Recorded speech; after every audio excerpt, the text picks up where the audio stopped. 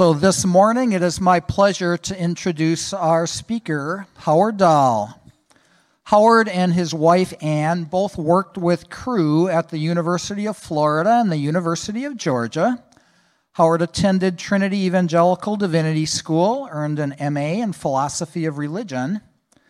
Howard and Ann were among the original founding members of Salem in 1979, and Howard served as a Salem elder for many years. Howard and Ann's 3 children grew up in Salem. They have 8 grandchildren.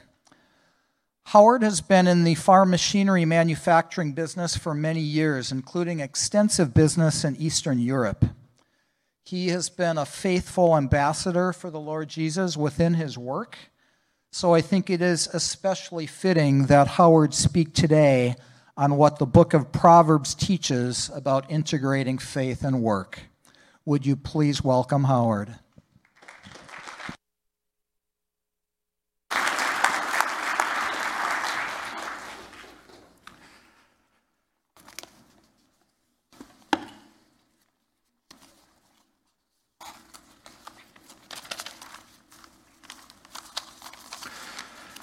Get the pages in order here.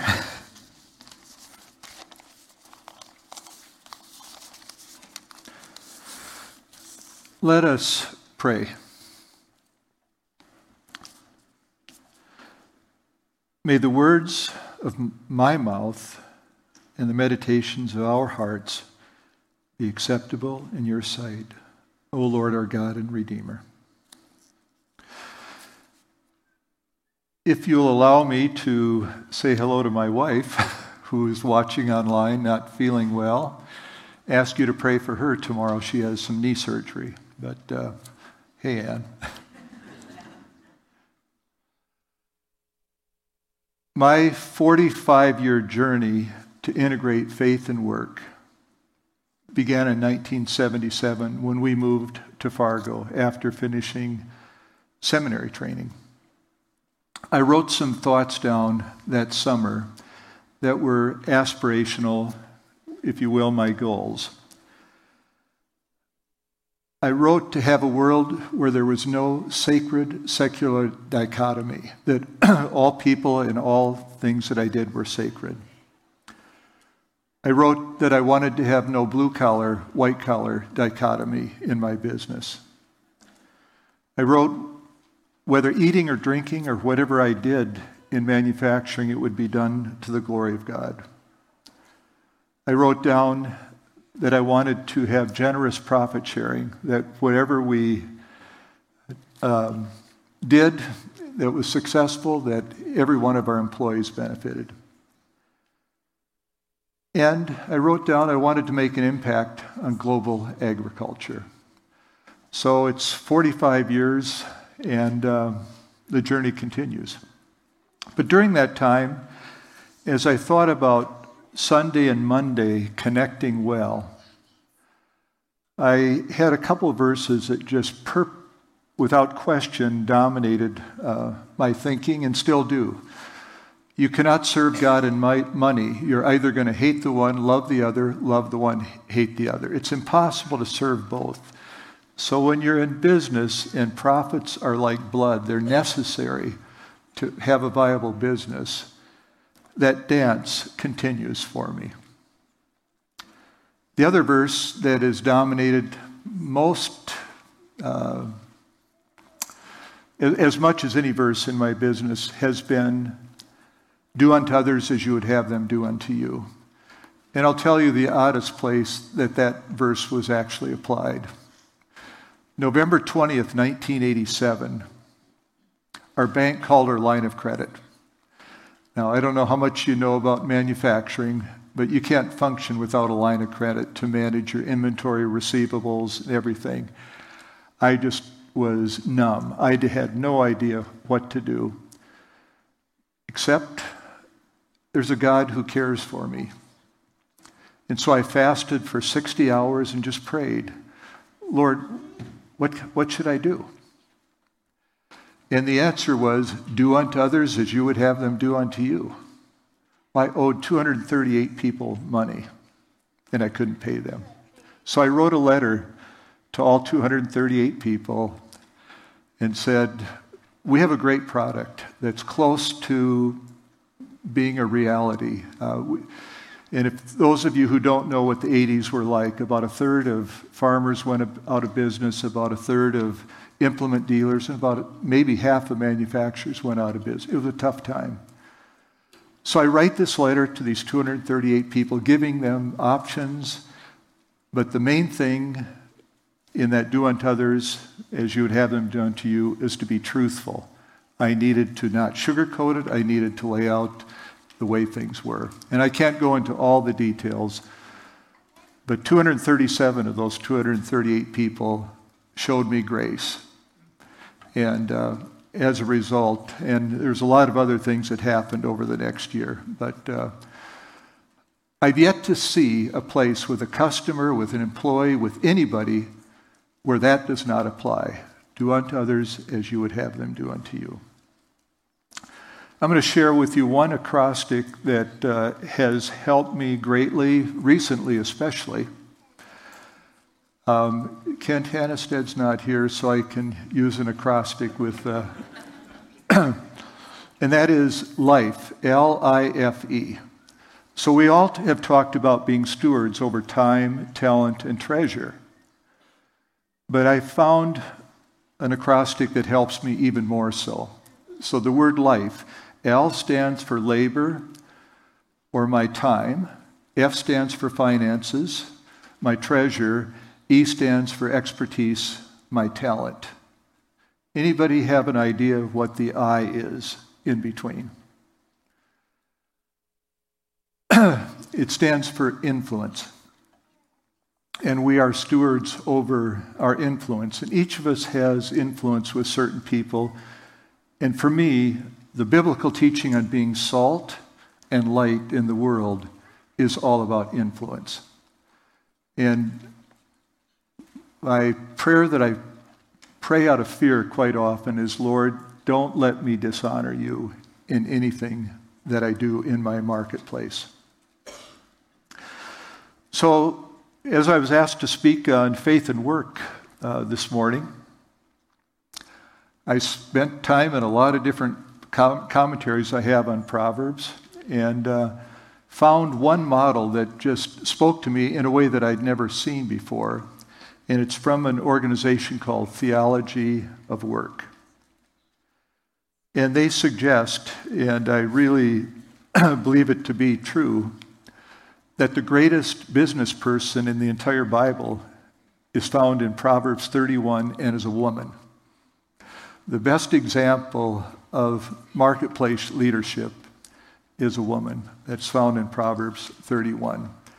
And again, it's an acrostic, 22 verses, each one beginning with the first letter of the Hebrew alphabet to the end of the Hebrew alphabet. The word describing this woman can be wife or woman, but we know that she's married because it says her husband trusts in her in every way. The moving conversation I had in about 1997 in Moscow, I was involved in, as a board member, the only Christian liberal arts school in Russia, and it was called the Russian American Christian University at that time. And I'll never forget two young women who were studying accounting.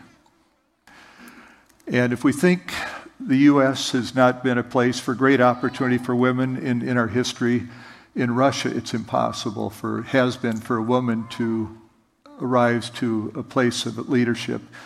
So these two young women who were accounting majors, after I spoke to them, came up, do you think it's possible that we ever could move into a management role in a company? And I told them that my chief financial officer, who is unbelievably talented, is a woman. And I said, yes, not just in the U.S., but in Russia. And indeed, that's happened, great opportunities. And so I think it's a wonderful new thought for me that as I've thought about all the business people in the Bible, I really believe we see an exemplary leader right here. She is an entrepreneur. And entrepreneurs, by definition, are risk takers and start things, create jobs, and benefit others if they're successful. But only about 1 out of every 5 entrepreneurs continues in business. It's not easy. You can read this and try to compare yourself, and you can get under the pile saying, wow, I can't possibly live up to this standard. I mean, this is such an exceptional person that I can't possibly do this. I have benefited greatly from a wise person who sat me down like 3 years after I'd been in Fargo. And he said, if you compare yourself to your father or your grandfather, you're going to always feel like a failure. Because comparison's a terrible thing. You've got to be your own person. And in my case, it really was helpful that I didn't have to compare myself with them and their success. I owe the outline that I'm going to go through with you from Theology of Work, the organization, as I'd mentioned. And they spell out 5 qualities that show up in the leadership of this amazing woman. I probably should spend most of the time, and I will spend a big chunk of the time, on the first quality, which is trust. Trust is quite amazing. It takes a long time to build trust with certain people. It takes a lifetime to build trust with certain people. It's hard work to build trust. It means going the extra mile. It means doing a lot of extra things. And yet, trust can be lost in one decision. You can lose trust so quickly. And so to maintain trust is just an amazing thing. Stephen Covey's great book, The Speed of Trust, is one of the best books I've read in the business world. And it talks about companies that have high trust get things done more quickly, and companies that have high trust serve their clients, their customers, in the very best way.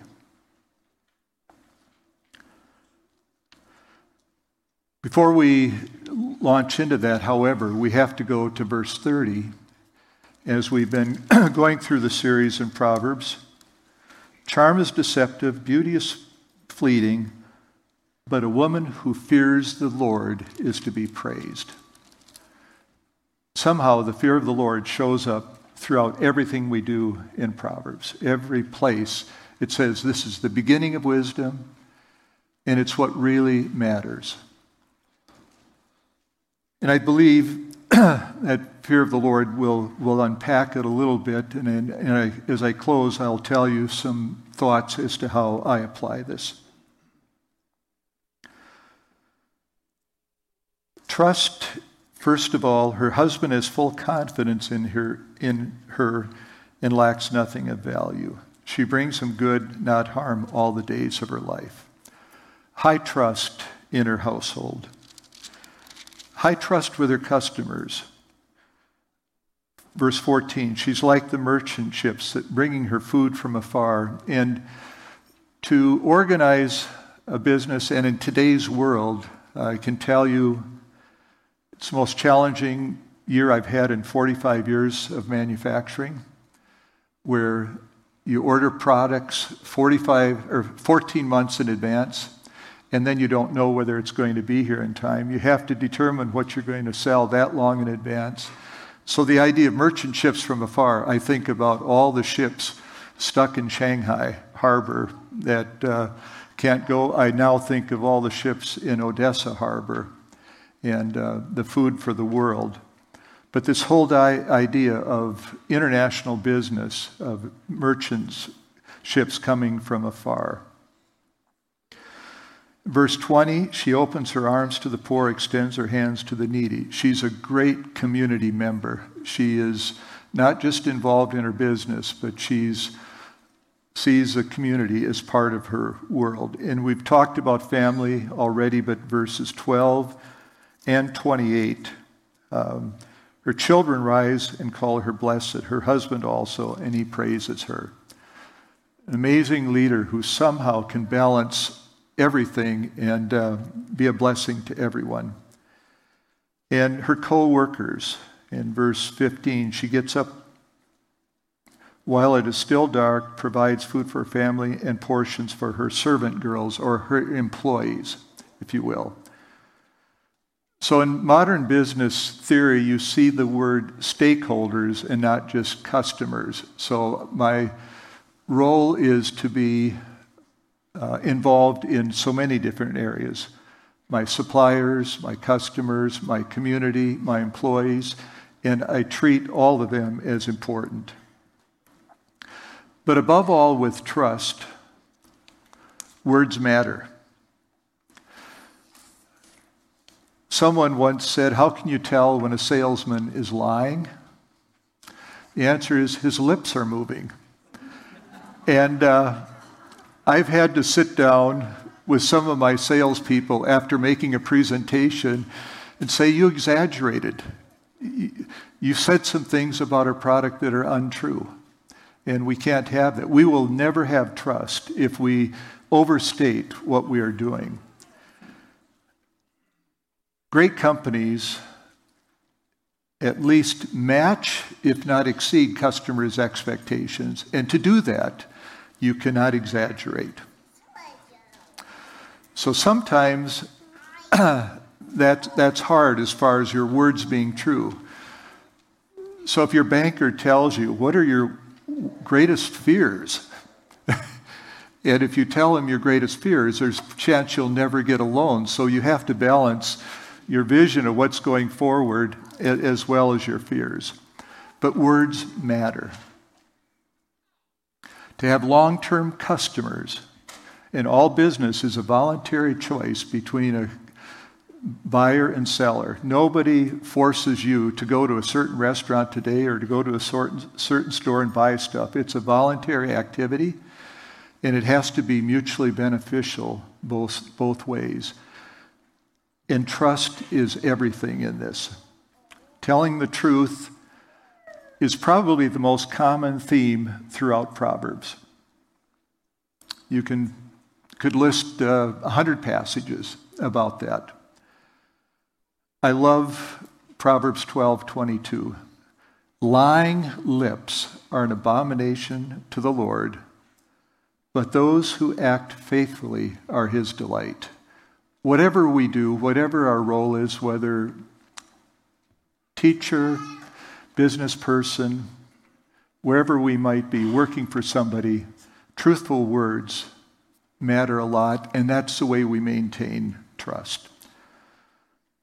And so I don't think everything else is important, but nothing as important as what we've begun with, this matter of trust. This Proverbs 31 woman is diligent, and as you see throughout, she pays attention to details.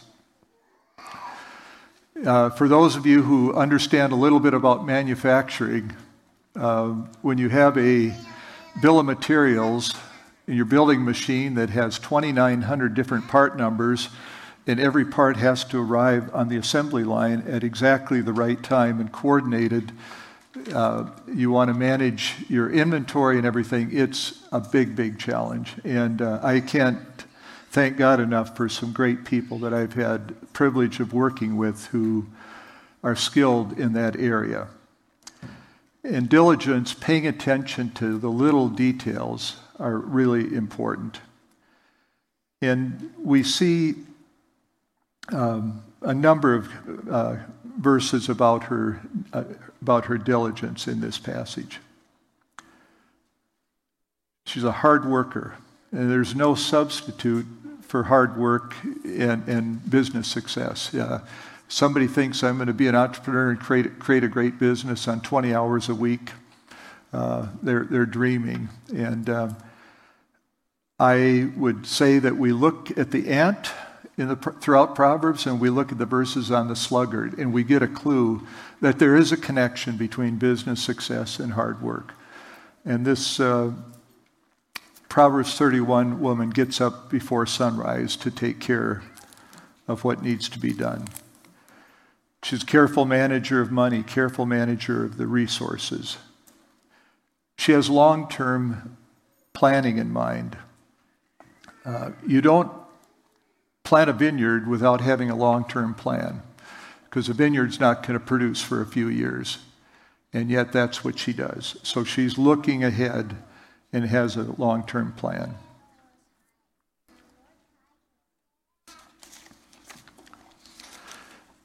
She is shrewd. Preparing for all eventualities. You know, stuff happens.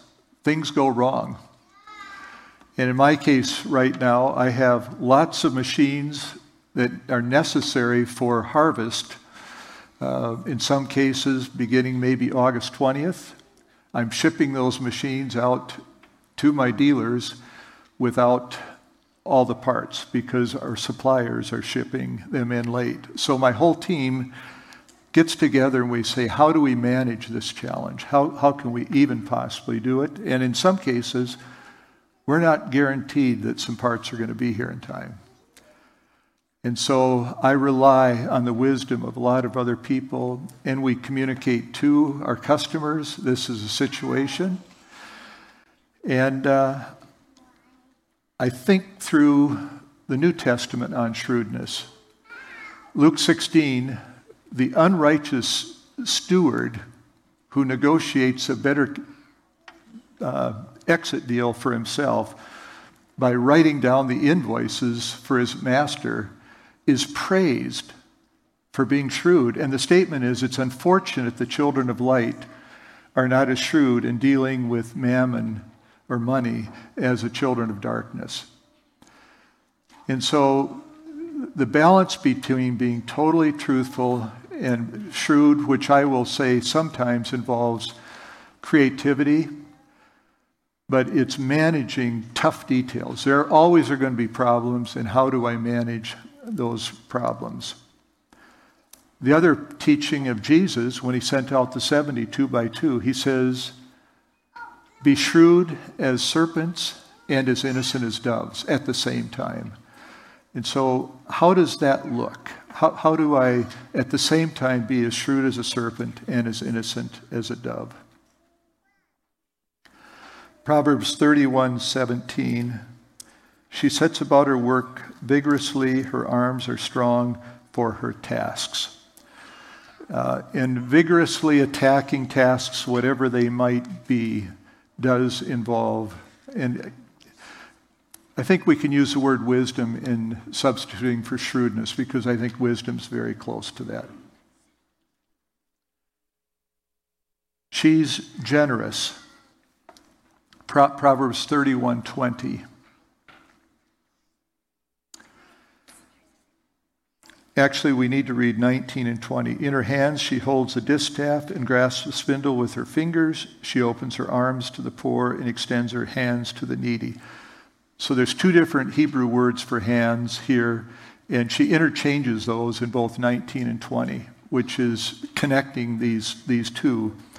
But you notice that she opens her arms to the poor and extends her hands to the needy. There's a connection between being successful, profitable, and the ability to be generous. If you have a business that's failing, you have no chance of being generous with the poor. And so I would tell you that I had the privilege of speaking to probably the most liberal social group in Fargo, the Presentation Sisters, about 15 years ago.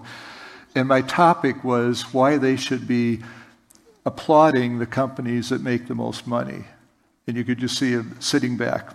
And I won't go through all my points, but I told them the companies that are most successful generally pay the highest salaries for their employees.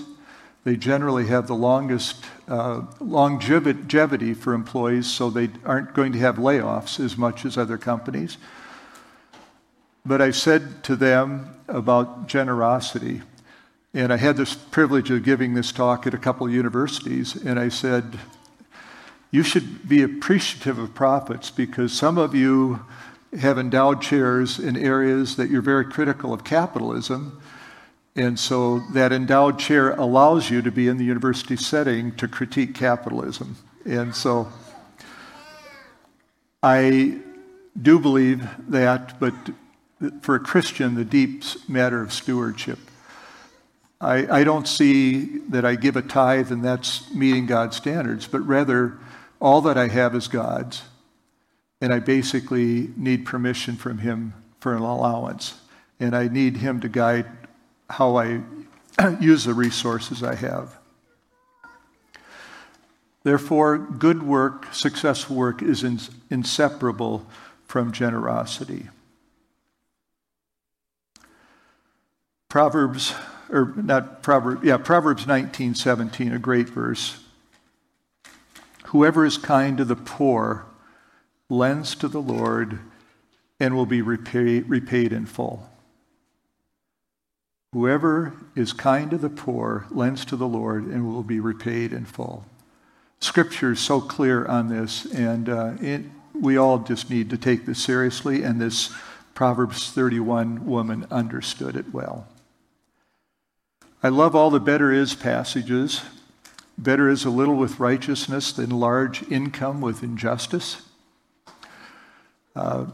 Better is the word of God than much fine gold, yes, than much fine gold. So if we offered an ounce of gold to anybody who came to church this morning, what would attendance be like?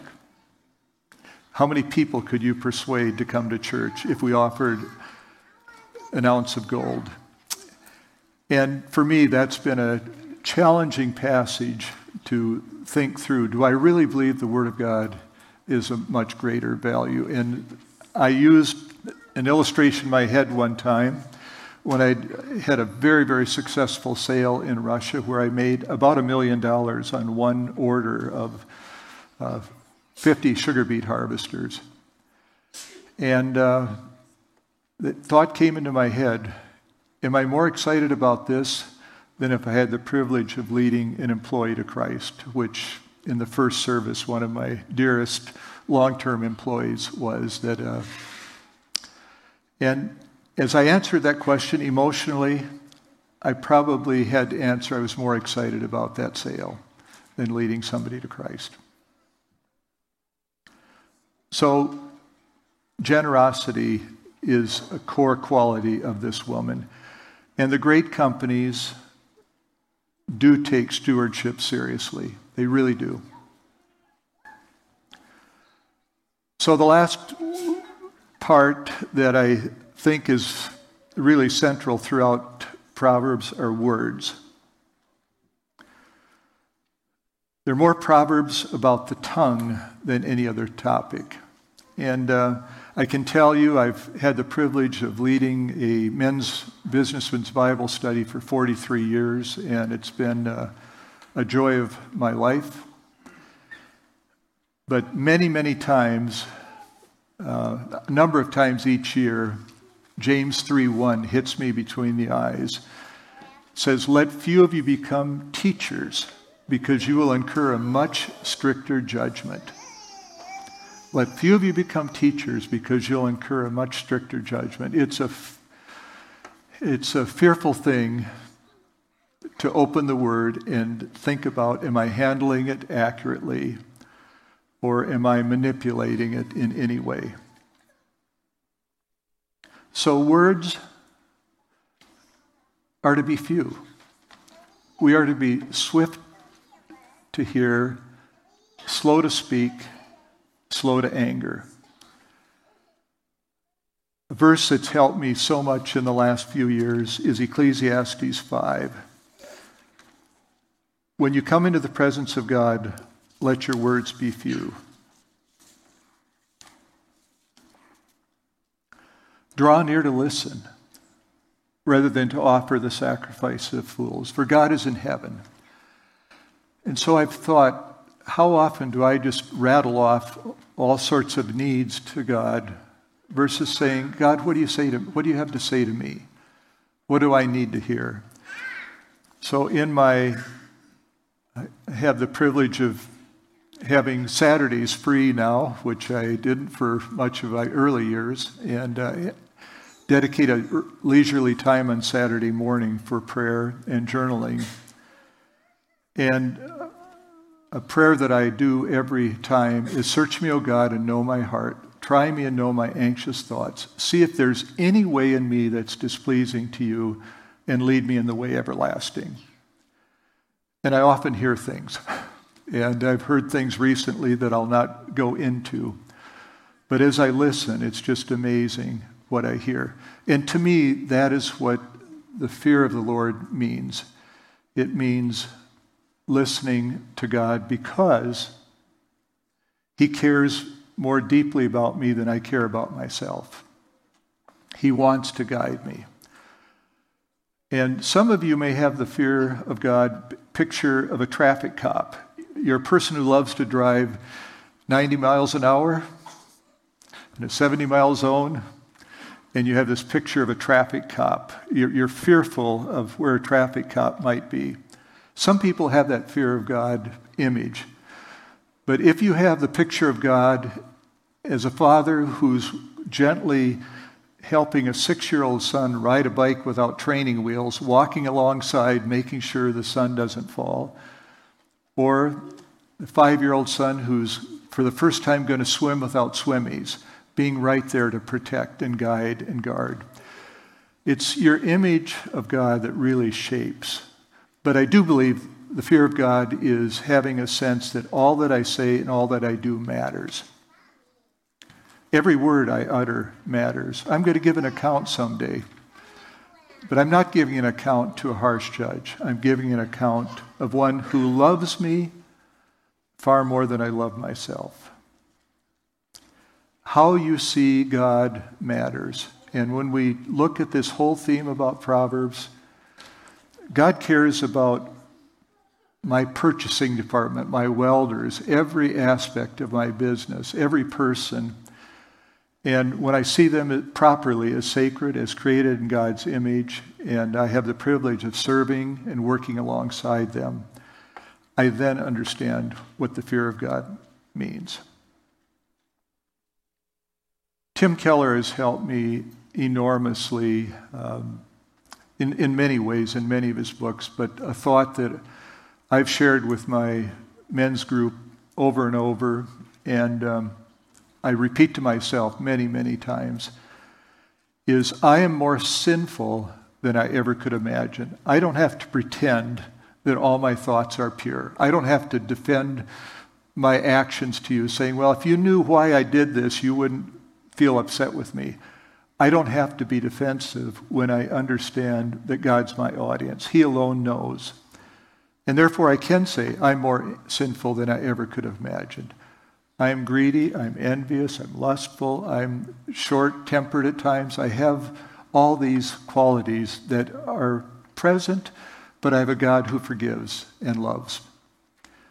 Indeed, I'm more sinful than I ever could imagine, but I'm more loved than I ever could have hoped for. And those two, as I carry in tension, really help me understand more clearly the fear of the Lord. God knows every one of my thoughts. He knows my motives, my intentions. And Hebrews 3 and 4 spells this out well. 3 times it says, today if you hear his voice, don't harden your heart. Well, to hear his voice, I need to listen. And I need to say, God, what have you got to say to me? Are there ways in me that are displeasing to you? So today, if you hear his voice, don't harden your heart. And then it goes on to say, the word of God is living and active, sharper than any two-edged sword, able to discern the thoughts and the intentions of the heart. Only God knows my intentions. And when I am comfortable with that reality, I'm less defensive and I'm less prone to have to defend my actions before others, whatever they might be. And to the freedom that I have there, the better that I can be a leader in my own company. The final thought of Hebrews 4 is we have high priest who knows everything. He understands everything we're going through, and he invites us to come before him to receive both grace and mercy in time of need. Are we needy? We're needy every day, and therefore we need to fully appreciate how wonderful the thought that the fear of the Lord is the beginning of wisdom. Thank you.